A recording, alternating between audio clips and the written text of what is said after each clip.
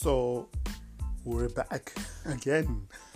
So let's take a look back to the business part of the pension for a bit. So let's take a look at the banks. Banks generally, if you go to Absa or Nedbank or FNB or Standard Bank, and you walk in and you would like to open a business account, the business accounts are going to differ. The reason they're going to differ is they understand that there are businesses which are starting off that have perhaps no clients and nothing essentially, and they also have businesses which are making 10, 30, 50 million a year plus.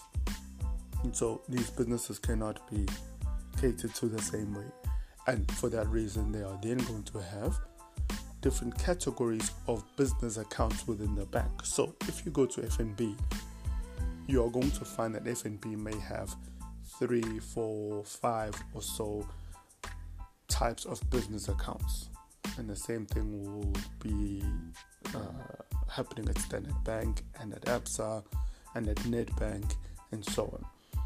The other thing they may also have at FNB is they, and perhaps other banks as well, even haven't seen others as of yet, they may also have specialized accounts. So in other words, they might say, if you're in the agricultural sector, we have a bank account that caters more for agriculture, and you probably want to go with that. And you might find that another bank doesn't. You might go to another bank and that bank might say, well, we've got bank accounts for people who are going to be dealing with trusts and other people's money, and such as law firms, etc. And you might find that money has to be put in a safe place until a particular time, and it gets moved out, and therefore we need that, and that might be of assistance. In other words, a person who's got a farm and a person who has a law firm may have the same bank but different bank account types. One may have an agricultural, the other might have a trust type of account. Someone else might just have a generic small business account. All these three people have different accounts. You might also then say, well, what I'm going to be dealing with, again as an example, is I might be in the trade.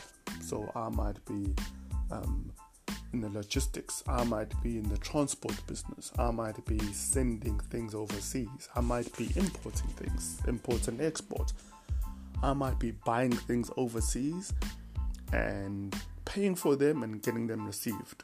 And I know for a fact, again, if you're going to be in that type of business, you generally don't want to go with Capitec because they have certain restrictions, and you might want to then go with FNB as an example. So this goes back to, again, what business are you in? Are you going to be based on volume or just quality in terms of price? Are you going to have multiple transactions per month? Are there going to be withdrawals, or are there going to be EFTs? Does it make a difference if you're going to have either?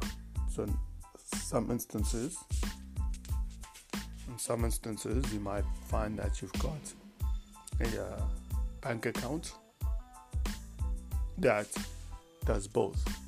They cater to both the withdrawals and the EFTs, and others they might separate them. So it all goes back to the type of bank account you may have.